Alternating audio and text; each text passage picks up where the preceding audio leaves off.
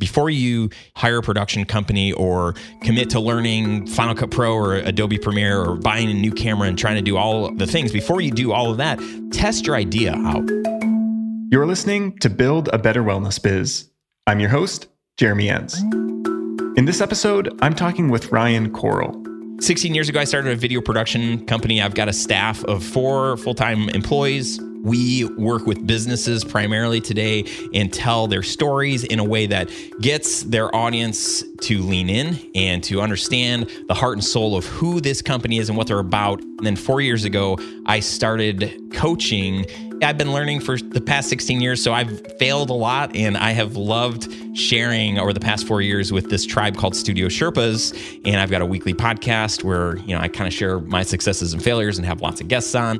While Ryan's officially been in business for 16 years at this point, he caught the bug early on. I didn't realize, I think probably until about 10 years ago, that I had the heart of an entrepreneur since I was teeny tiny. I remember being in 3rd grade and wanting to create a magic show. And my dad said, that's a great idea, but how are people just going to park in my driveway? I'm like, what do you mean? He's like, well, I need to charge you to have people park in my driveway. And I'm like, what are you talking? I'm like, oh gosh. So I had to raise the price of my magic show entry and to cover the cost of parking. And then also I wanted to buy bigger and better magic tricks. Part of the work Ryan now does with his production company, Tell Studios, is partnering with subject matter experts to help them create and market online courses. Not just doing the shooting and the editing, but actually managing the marketing, the Facebook ads, the email campaigns, all of that stuff. So, people can come to us and just say, hey, we've got a skill set, and we can help them script and put together what they need to say in front of the camera, and then we can do all the other work.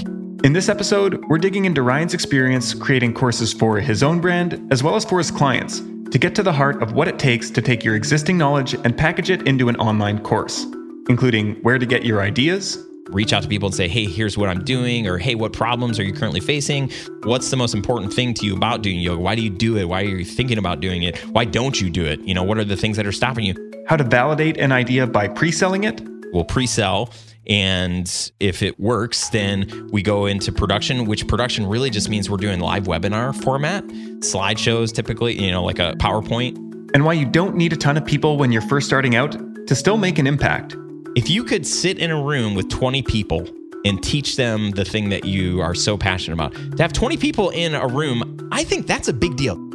We also talk a lot about getting over perfectionism, removing the barriers that are keeping you from launching, and embracing the fact that your first version doesn't need to be perfect.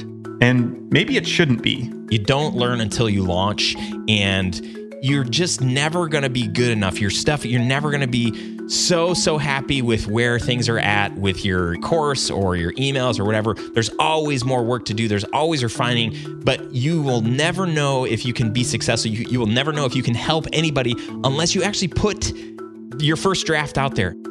Ryan and I go way back. He was one of my very first clients when I started Counterweight Creative almost 5 years ago.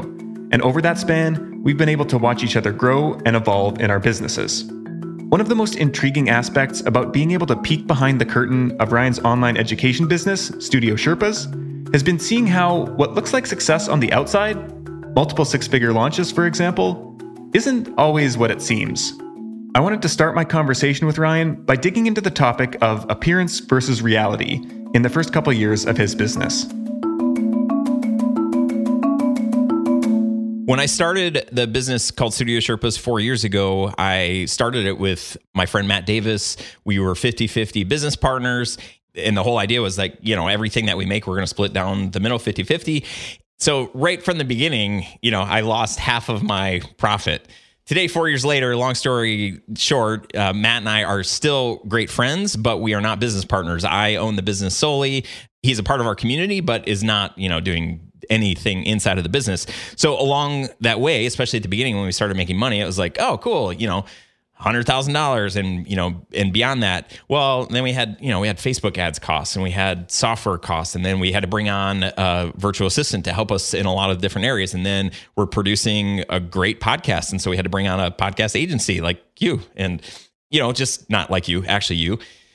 So, there were lots of financial costs, and then, to be splitting that 50-50 was kind of like, well, what are we splitting 50-50?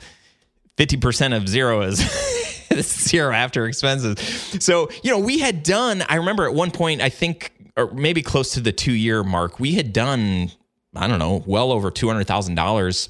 And I think our take home was like $15,000 each, maybe $20,000. It was thinking about, when I started this second business, because the video production business was going great, but I just felt like I had more margin and more capacity in my life. And so I approached my wife and I just said, hey, Matt and I are really excited about starting this thing. I know it's going to take a lot of time. You know what it was like when I first started the business 12 years ago or whatever it was at that point. Do you think this is a smart idea? Can you get behind me and cheer me on through this? Or do you just think it's a terrible idea and I shouldn't do it? And she's like, no, it will be hard, but like, let's do it. You got this, you can do it.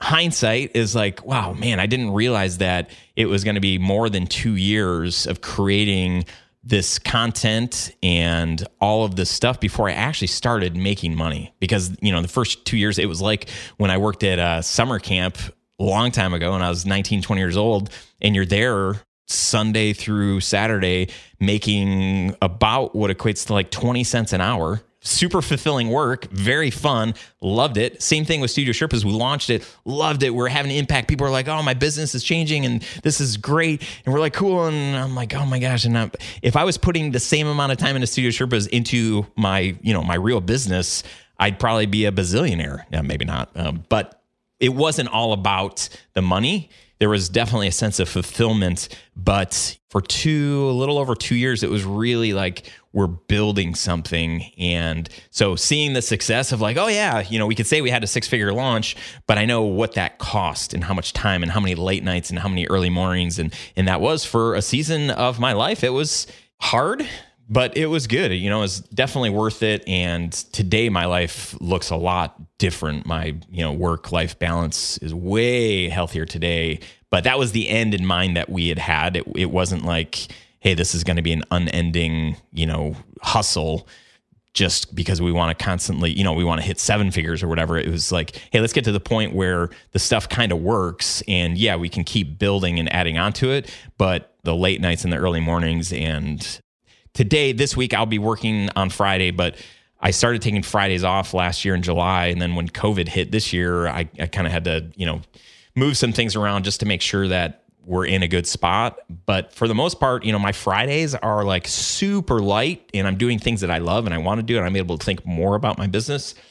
So anyway. So like looking back now, did you think that was going to be a lot shorter turnaround time towards it being successful and up and running? Yeah, I mean, I think, when I'm buying things like 6-figure course, make 6 figures doing this webinar, make 6 figures doing this course, I'm buying these things and I'm like, man, if this person can do it, I can totally do it. And not that they were misleading or anything. I just think that, they had different skill sets and they had a different network and they had a different niche and there were just different things for all of the things that I was like buying into and believing.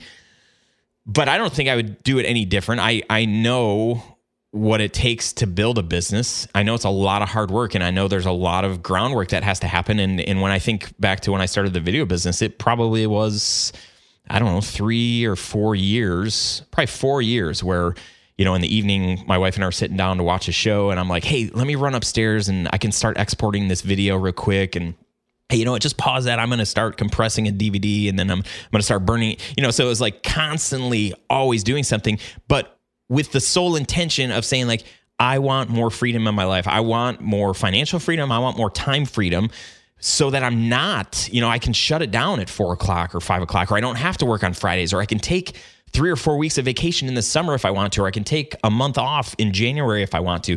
I think knowing that, hey, it's going to take a lot of hard work up front, but what are our long-term goals?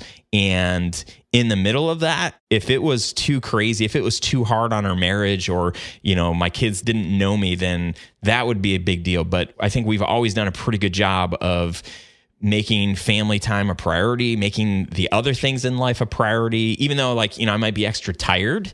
Still knowing that, hey, I need to have one-on-one time with my son. And hey, I need to get one-on-one time with my girls. And hey, I need to actually date my wife, even though where the heck am I going to find the time?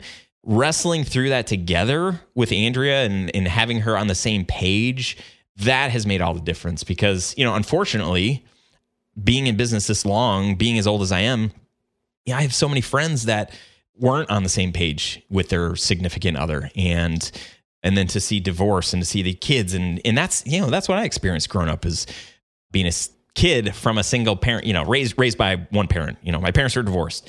And I didn't want that for my kids, but at the same time, also didn't want the same lifestyle that I had, even though I had everything I needed when I was little, but I had big dreams and big goals and things that I want to do in the world and impact that I want to have. So I know that costs something. I can't just work 4 hours a week and get that thing that I want. Unfortunately, I'm not Tim Ferriss. Yeah. Only one Tim Ferriss.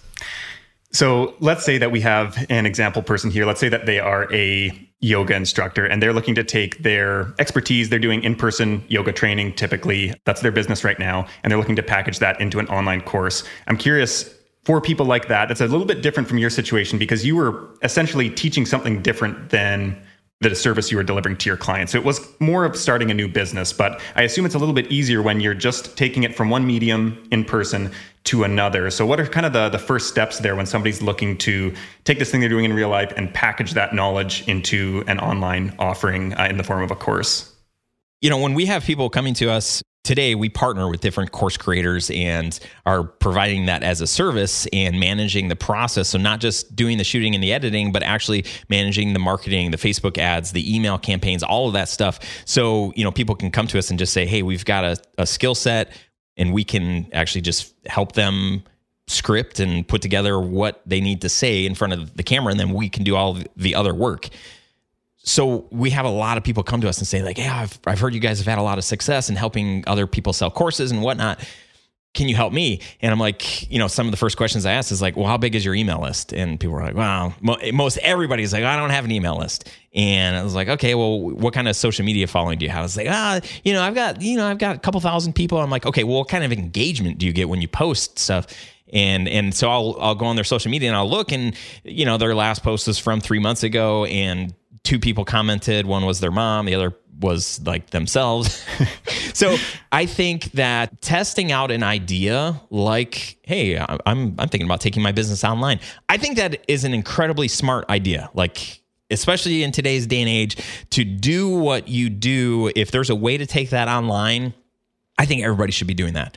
But what I would also say is, before you hire a production company or commit to learning Final Cut Pro or Adobe Premiere or buying a new camera and trying to do all the things, before you do all of that, test your idea out. See who's interested. Go on Facebook or Instagram, wherever you spend time, and just say, hey, I'm thinking about teaching a course. Who would be interested in this thing about, how to do yoga from your basement or, something like that. And just start to see who's interested.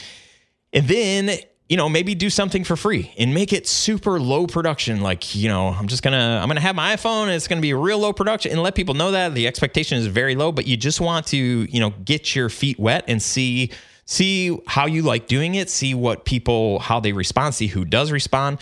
And then if it sort of works, if you feel like, yeah, sure, there was lots of technical issues and glitches and whatever, but the people that came, the 3 people that came, they really liked it. Then, build on that. And I think the next logical step is to just figure out, like, how can you start building some influence, which really, in my mind, the smartest thing to do is build an email list, right? If you don't have an email list where you can reach out to people and say, hey, here's what I'm doing, or hey, what problems are you currently facing? What's the most important thing to you about doing yoga? Why do you do it? Why are you thinking about doing it? Why don't you do it? What are the things that are stopping you? And then to create content around that, free content that people can relate to, can like, and then sharing that content online.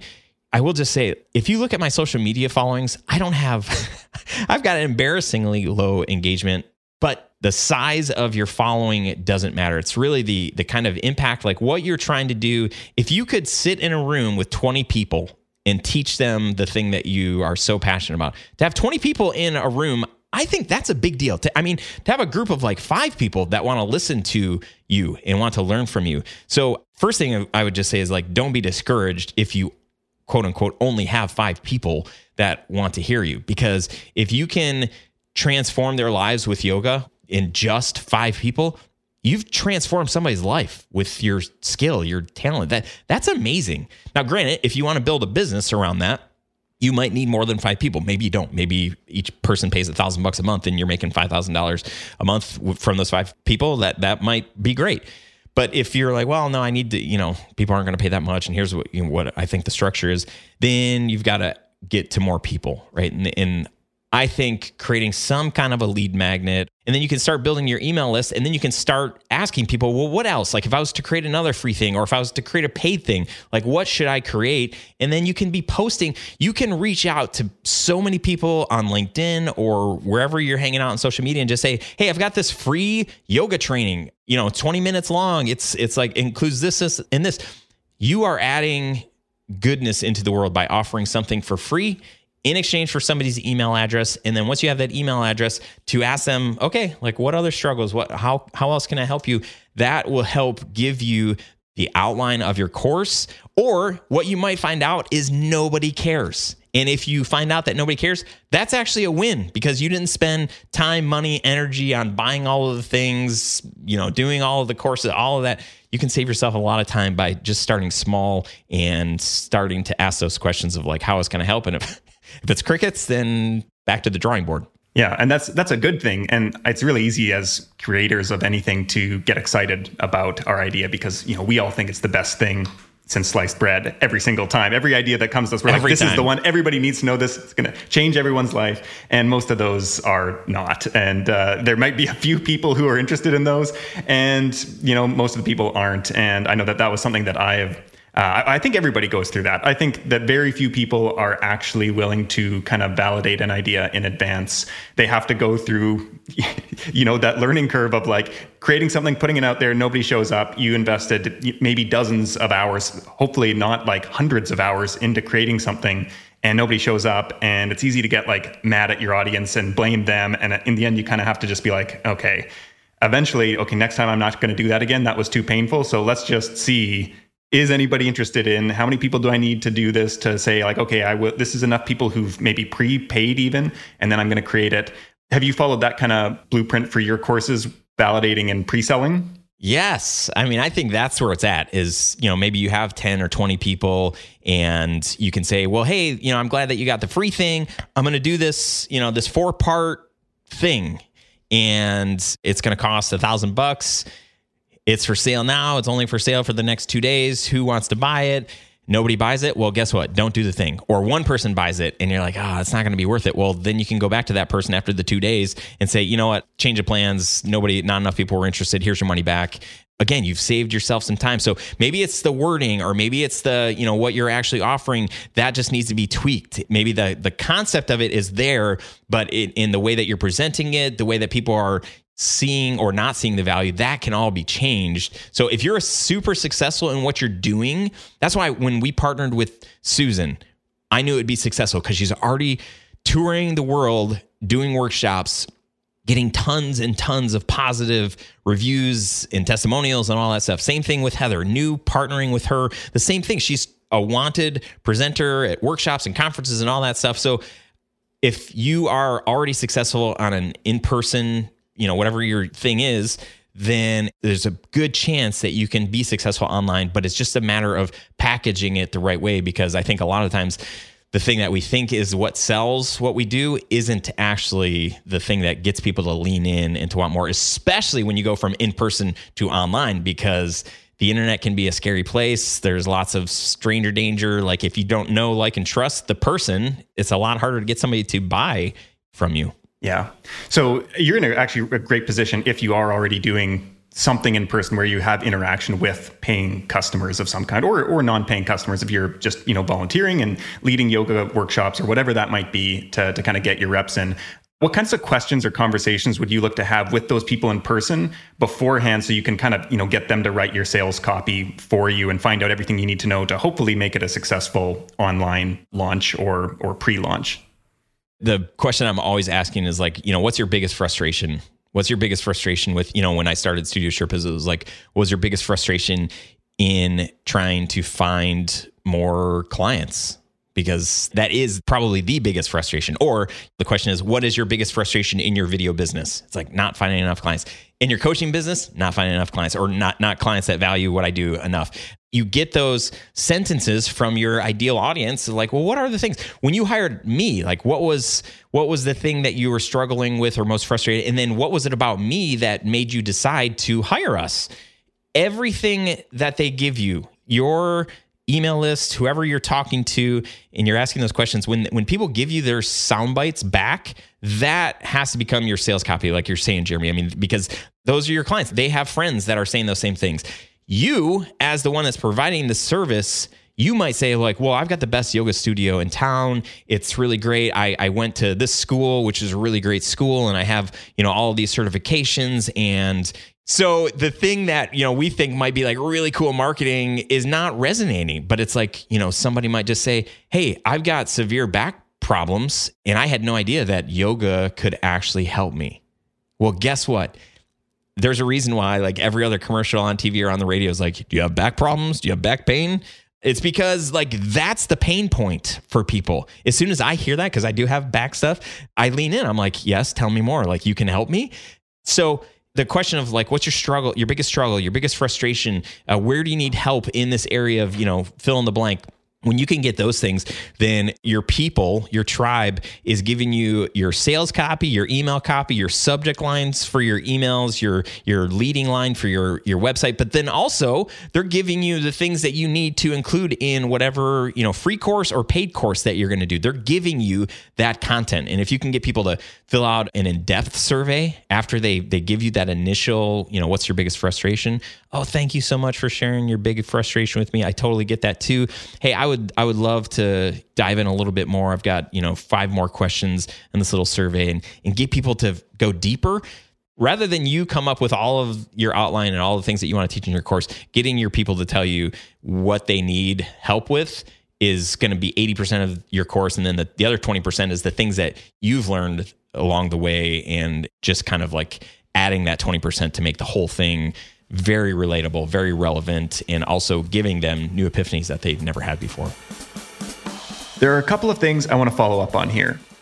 I've mentioned this resource before, but when it comes to finding out what your audience actually wants from you, the book Ask by Ryan Levesque is a must read. There's a link in the show notes if you'd like to check it out. The second thing I want to dig into is Ryan's excitement about the idea of pre-selling. And he's not the only one who's excited about it. Ryan and I have a mutual friend, Haley, who about a year and a half ago pre-sold her first product. In the time that's passed since, her excitement over the concept of pre-selling has become almost annoying.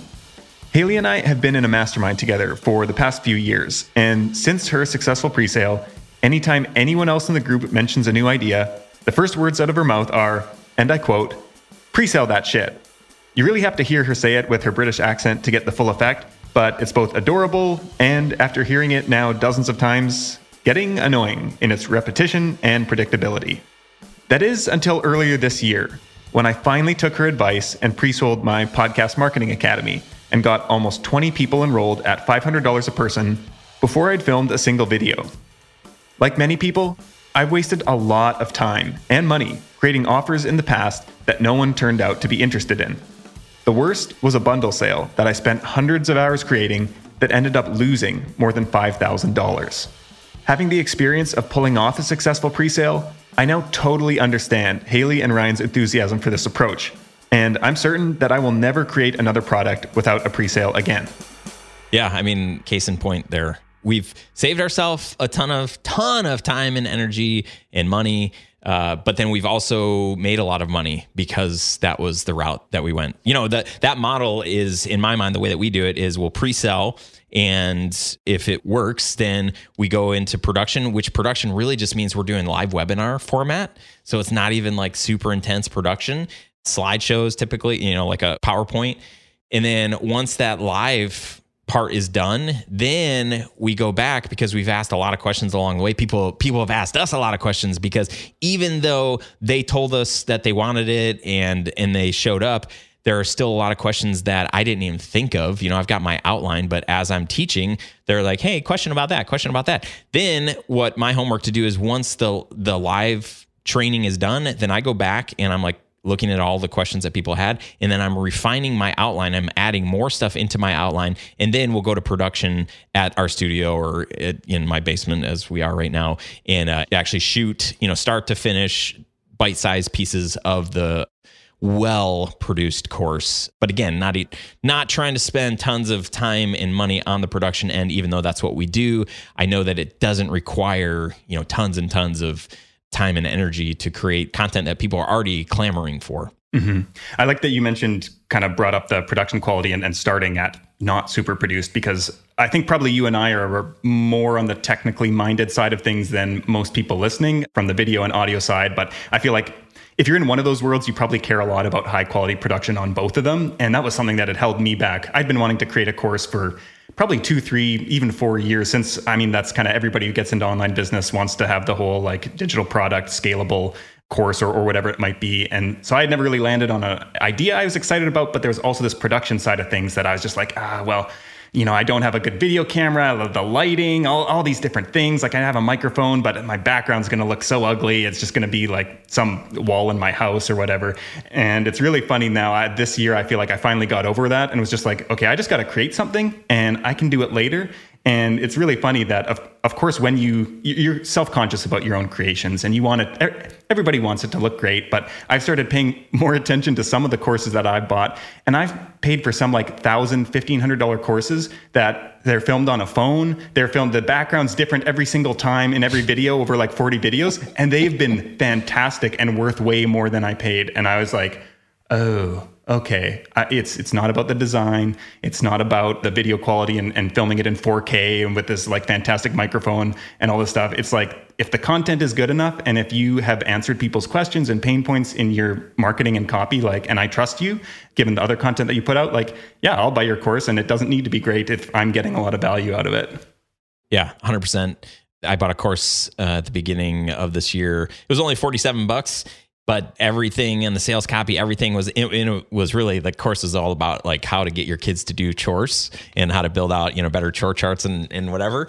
But, it was the production quality was terrible. It was so bad, but I didn't care because I was just after the content. I didn't, this woman was great. I don't even know her name. I wasn't like trying to, a huge fanboy. I wasn't going to follow her. I didn't care about any of this stuff. I just wanted the content. And that's how, at the end of the day, it's like, if you can make my life better, then I don't care how you do it. Now, the only caveat is I would invest in a good microphone. I'm a video guy. I think good video, people like to look at good video. I would say your setup right now is it's totally fine. I think you have a light. Do you have a light on you? I do. Yeah. Yeah. So you got a light on you, but it's not highly produced. It's just it's pretty clean besides those plants that want to eat you in the background. But that's the fact that you have a good microphone, that's the biggest thing that drives people crazy. And I listen to a lot of the courses that I purchase right while I'm driving or working out or whatever. So there's a lot of times where I'm not even looking at the thing. So when the audio sounds tinny, or it's just you got to turn it up really loud because it was just record, or somebody used their iPhone headphones, the one that dangles and it hits their beard every time, or it's hitting their jewelry, that drives everybody crazy. So spend $100, $150 on a decent microphone. If you get one that sits on your desk, be careful of tapping on your desk because people can usually hear that, which is also super annoying. So that's my only thing is if you're going to do a course, invest a little bit of money to buy a good microphone. I'm sure Jeremy has some suggestions. I do as well. But don't feel like you got to buy super expensive mirrorless camera. I mean, that stuff is great, and if you can afford it and do it, cool. But not necessary. I think you do need good audio. That's my 2 cents. Yeah, and the other thing that I kind of had this whole thing around the video, the editing, is that you can edit audio without anybody noticing where it is, but you can't cut a video seamlessly. Almost never, unless you're doing punch-ins and punch-outs, which is more advanced video production than most people are going to be doing. But so with my course, I wanted to have a video aspect. So I did an intro to each lesson where I was on camera. And then after that, I was going to hold myself up in creating it. So I was just okay, I'm just doing full screen slides. My face is not going to be on it. They get that FaceTime right at the start. And then at the end of the lesson, and they can just hear me talking throughout. And then I can just make all these like edits to the audio. Nobody knows. And I don't have to get hung up on all these technical things. So I know for me, just like removing all these barriers that I knew were going to hold me up, whether it was the fancy equipment or the editing process or the recording or whatever it was. And I was like, I just need to make this as easy on myself as possible to get this out there the first time. And I can go back later in version 2, 3, 4, whenever, and upgrade the quality then. And what's funny is I've said that same thing, but usually done is good enough. Like where we end up is usually good enough. I don't have people reaching out and saying like, oh man, I wish the video quality was better.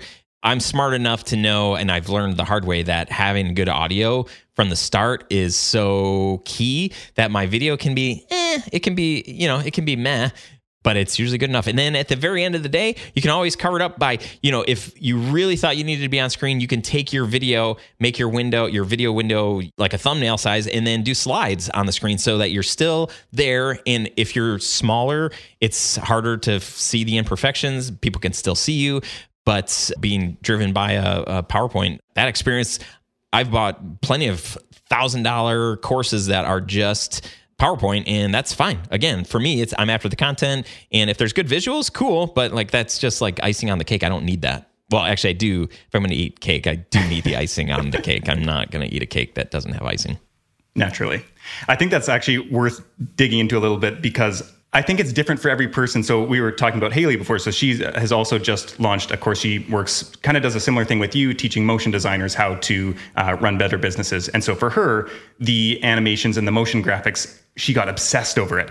And I can see it would be really easy for you to get obsessed over the video quality, because it's video producers who are consuming your content. And for me, I'm creating a course for podcasters, so the audio needs to be spot on. And so no matter what you're doing, if you're teaching a yoga class, your form, you're going to get in your mind that my form needs to be beyond reproach. I cannot have a single thing wrong with it.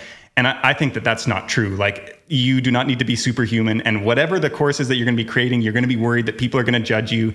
But probably people who are more advanced than you aren't buying your course in the first place. It's a bunch of people who are brand new or like a few levels behind you, and they're not going to pick up on that stuff at all. So I think that's like something to be aware of and notice when you feel yourself getting into that mindset of being like, oh, I'm not good enough yet. I need to wait until this. You should probably just do it. Yeah, that's malarkey.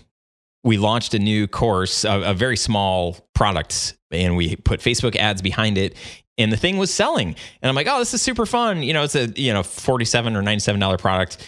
And I shot the video in my basement here. I'm at home, we're working, doing everything from home. And I exported it, sent it to the Facebook team. And after, 3 or 4 weeks, I noticed there was a comment. I got notification on Facebook that there's a comment on the Facebook ad. And I went and read, and the person said, dude, I'm definitely not buying a course from a video guy whose audio is not synced up with his lips in the thing. And then shortly thereafter, somebody else said, yeah, I totally agree. And then they were making fun of the color grading that I had done, which really, if you're a video person, I did no color correction. It was like straight out of camera. I'm not the editor on our team anymore. We've got a couple of people that do that, but I wasn't going to bother my team with like editing my short little Facebook ad video. Done is better than perfect. I could have done one of two things. I think my old self would have just curled up in a ball and like cried and like, oh no, people, they know I'm a fraud. This is the worst thing. They're making fun of me. I could have done that, or I could have just said, you know what, either this is worth fixing or I don't care about what they're... Okay, I did watch it over a few times and I'm like, yeah, I guess it is off a little bit. And I could do some color grading. And since my people are video people, I probably owe it to like take it up a notch. And so I spent 10 more minutes taking it up a notch. And that's all I did. I did not...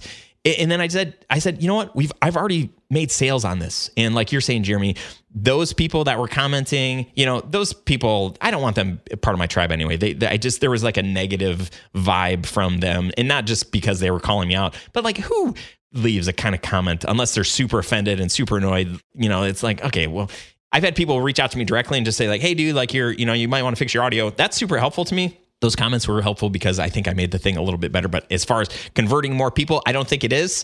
So anyway, my thing, and you've heard this from me for the longest time, you don't learn until you launch, and you're just never going to be good enough. Your stuff, you're never going to be so happy with where things are at with your course or your emails or whatever. There's always more work to do. There's always refining, but you will never know if you can be successful. You will never know if you can help anybody unless you actually put your first draft out there, unless you put it out there and start getting responses.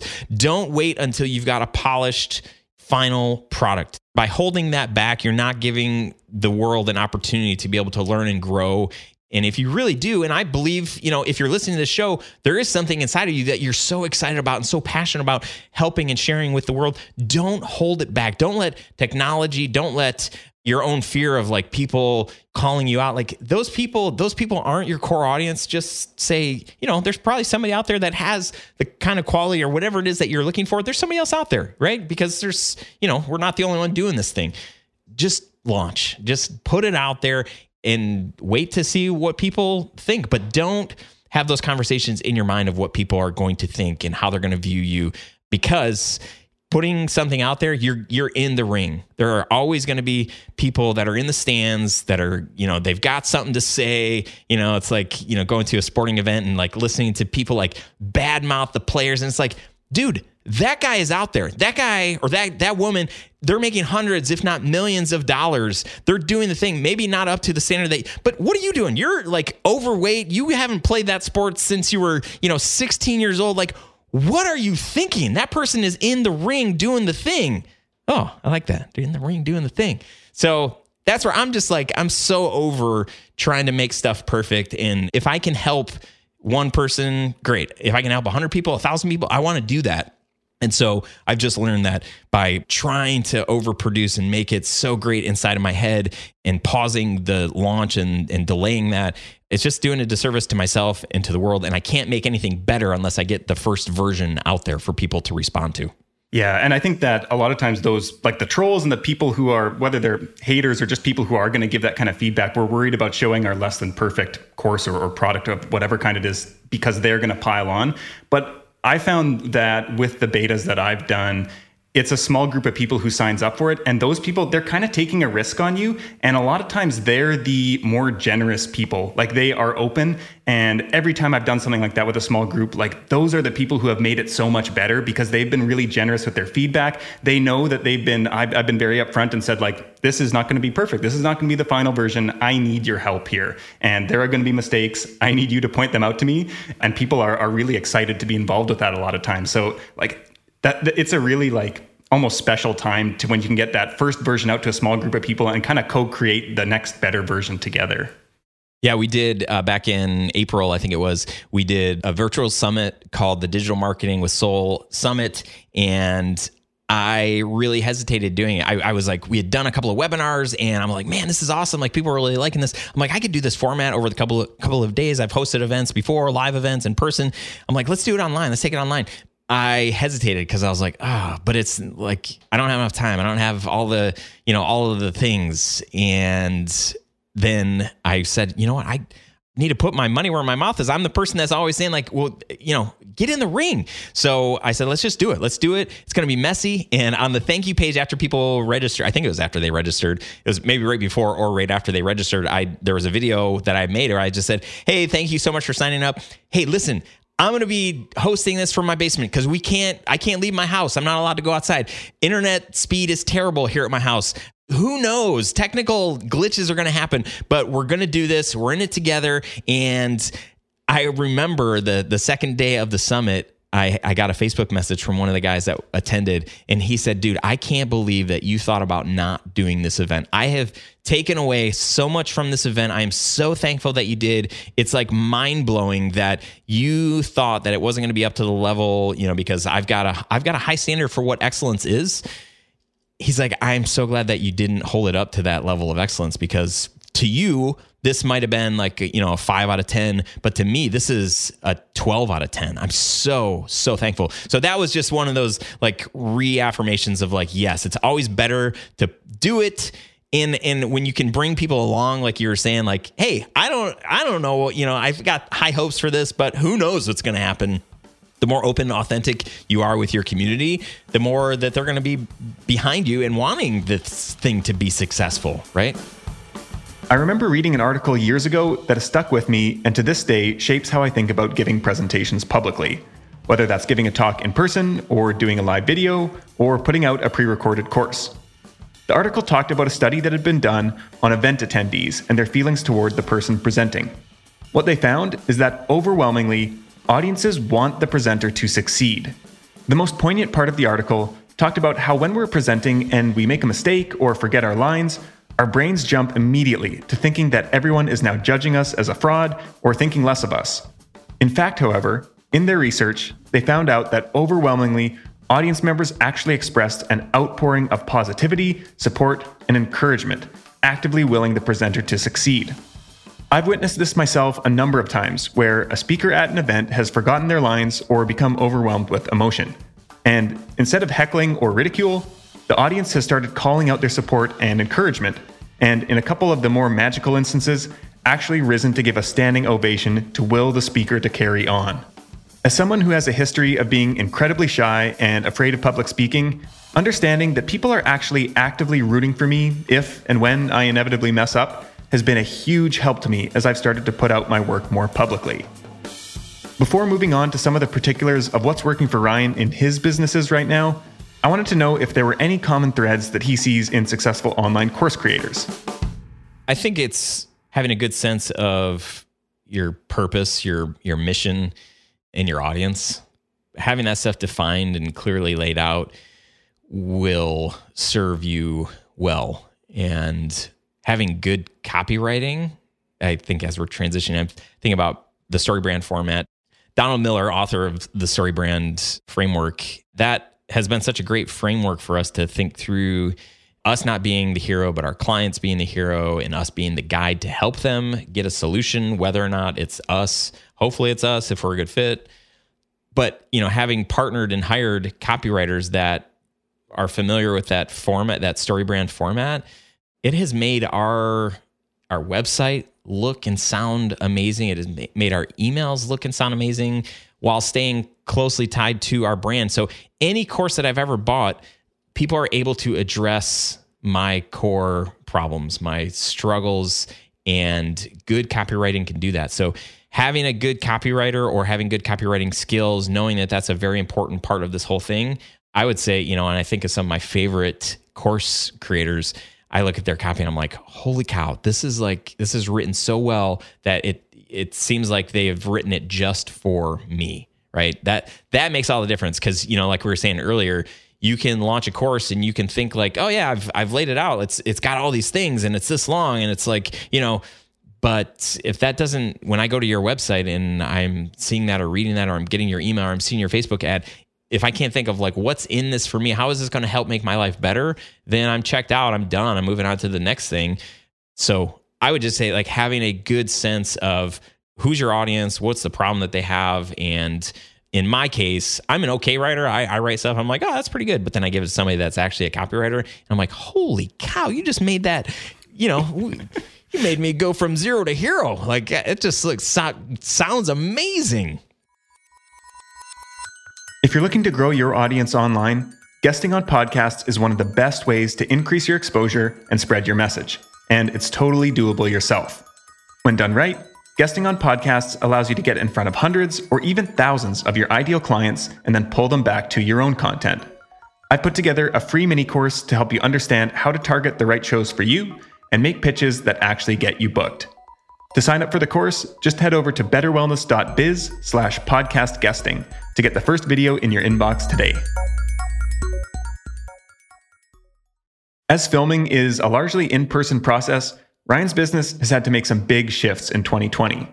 So with that in mind, I wanted to know what's working for him right now when it comes to getting in front of new people and growing his businesses.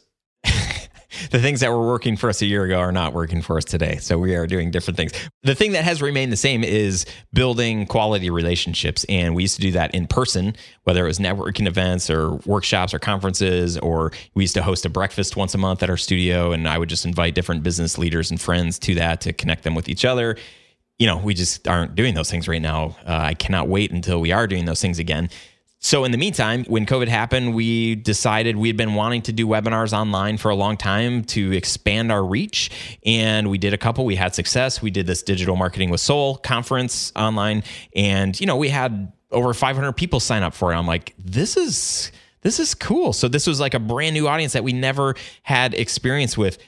We're prepping we're going to do another one in September, and we're really excited to make that even bigger. Like we know that there are more people out there that want to know some of the people that we're connected with and learn from them. So for us, it's really like we're kind of, can I use the word pivot? We're pivoting to say, how can we add value in this time where we have a lot of creative constraint, but people, authentic, relationship driven, soulful people that actually care about other people and the good of the world. Like that's like our tribe. So how do we connect with more of those people? And for us, we're like, hosting these online events. We do live streaming as part of, our video production company. And now we're able to take that and create events and let people get a ton of value out of the lessons that we're bringing forward, the network that we've created, the network that we're continuing to build.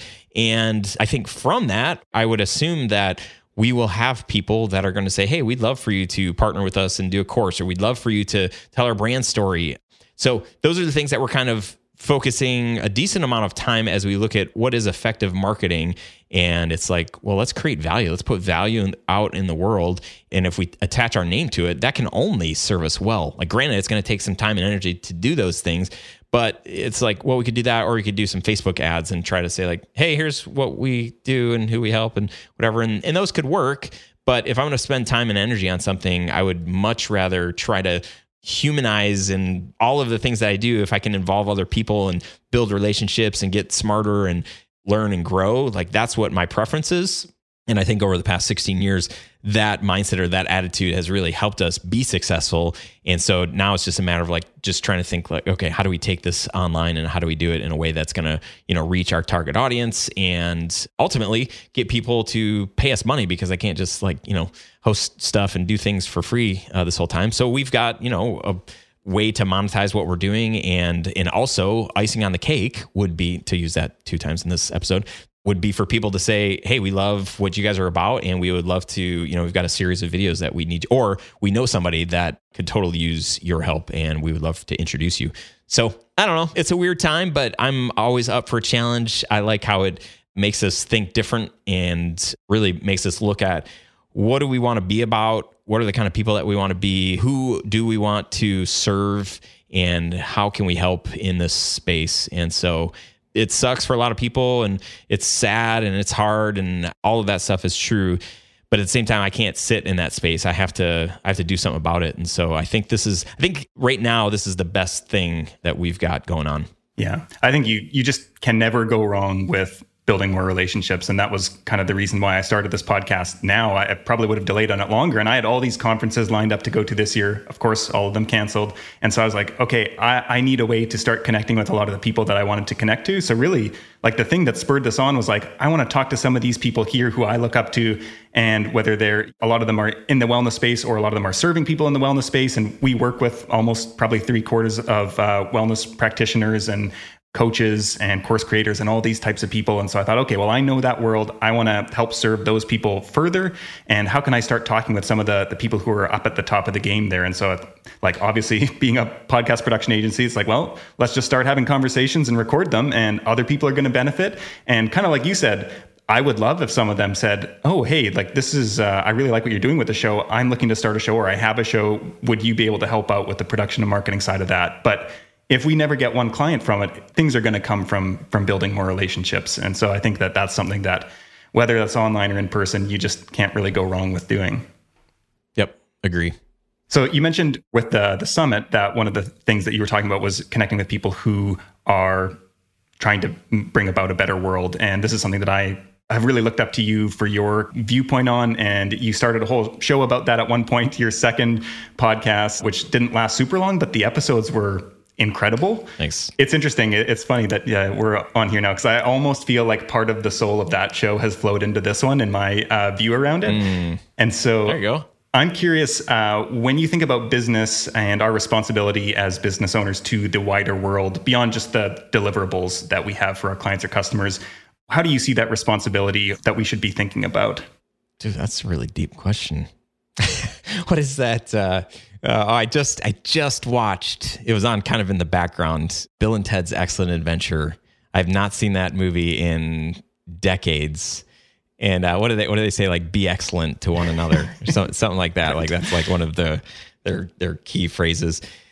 I operate, when I started my business 16 years ago, a lot of it was driven by wanting to do good in the world, wanting to love people, and just trying to figure out how to do that in the business sense. And for a long time, I felt like, I'm like, well, I can't make too much money because that would be like, just weird with like, and then I realized later that I'm like, if I make a lot of money, I can actually give a lot of that away and I can help a lot of people and I can do a lot of things. So it boils down to, how can I serve people in the best way possible? It's a different mindset than, starting a business and just saying like, okay, I know this is going to be super profitable. And I know I'll be able to get my, brand new kitchen, which we did at one point. We got a new kitchen. And then at another point, we got a new house, and it was because of my business. If, my wife doesn't work, if I didn't have my business, we wouldn't be able to do those things. But if that's all I was after, I would be very unfulfilled. I would feel like, am I just doing this just working for the weekends, working for, just so that I don't have to work? Like, that's not fulfilling either. But if in my work, I can see like I have opportunity to help other people, to encourage other people, to challenge other people, to speak life into other people, whether that's my employees, whether that's my clients, to challenge my clients and how they think about things. And then, at some point to say, hey, there's a tribe of other people that want to have a video business like I do. And I can actually share a lot of the mistakes that I've made, and I can help them along the way, and I can help them build freedom in their lives, and I can help them grow their income so that they can have some of those same freedoms. That has been very fulfilling for me to say, if I can put other people before myself, and think about people in that way, and then also knowing that as I'm doing that, I'm going to be fulfilled. And as I've done that for, and I have not done it perfectly, but as I've tried to do that over the last 16 years, I've also seen a return on that investment. As I've invested in people, it has come back to me many times over. And there's no like written, like, well, if you do this, you're going to get this. Like, and people might argue that, but I would say, yeah, if you invest in stuff that matters, and I would say that relationships, people are probably the most important thing that you can invest your time into, you're going to see a return on that. And that might mean that maybe you have to change the business that you're in at some point, or you have to do something new or different, and you're not always going to do the same thing. Like, it could mean that, but I think always asking ourselves that question, how can I show up today and help people today that will serve your business, that will serve your family, your friends. And again, I don't want to come off saying like I do that super well, but the times that I have done that intentionally, I've reaped so many benefits and rewards because of that mindset and because of that desire and the trying and the failing in doing that along the way. Ryan is one of those people who I'm just so grateful to have had come into my life, especially when he did early on in my business. He's been something of a North Star to me and a guide on how to build a business with heart and soul, how to be a better leader, and really how to be the very best person I can be. A lot of what I've learned from him comes down to relationships, which, as you heard, he values highly. Whether it's with team members, clients, collaborators, friends, or family, Ryan has taught me a lot about the value of building strong relationships based on transparency, vulnerability, and boundaries. To continue the conversation, I'd love to hear how you think about establishing and nurturing relationships in business. You can head over to betterwellness.biz/voice and leave me a voicemail, and I'd love to feature your response on an upcoming episode. If you'd like to get in touch with Ryan directly, you can email him at ryan@tellstudios.com or check out the website at tellstudios.com. In the show notes, you can also find links to his fantastic Digital Marketing with Soul conference, his podcast, Studio Sherpas, and a free guide to help you tell your brand story in a way that hooks your ideal clients and customers. In the next episode, I'll be talking with Karen Paddock, one half of the Wellness Business Podcast, all about how to use workshops to attract your ideal clients. I learned a lot in this interview with Karen, and I think you're going to enjoy it as well. This episode was produced by our amazing team at Counterweight Creative. Big thanks in particular to Tom Kelly for sound engineering support, Karina Penner for her work on the show notes, Ari Lombardozzi for his help with video editing, and Casey Bowen and Francesca Mamlin for their behind-the-scenes work keeping everything running smoothly and on schedule. Finally, to you listening, thank you so much again for spending this time with me, and until next time, keep building better.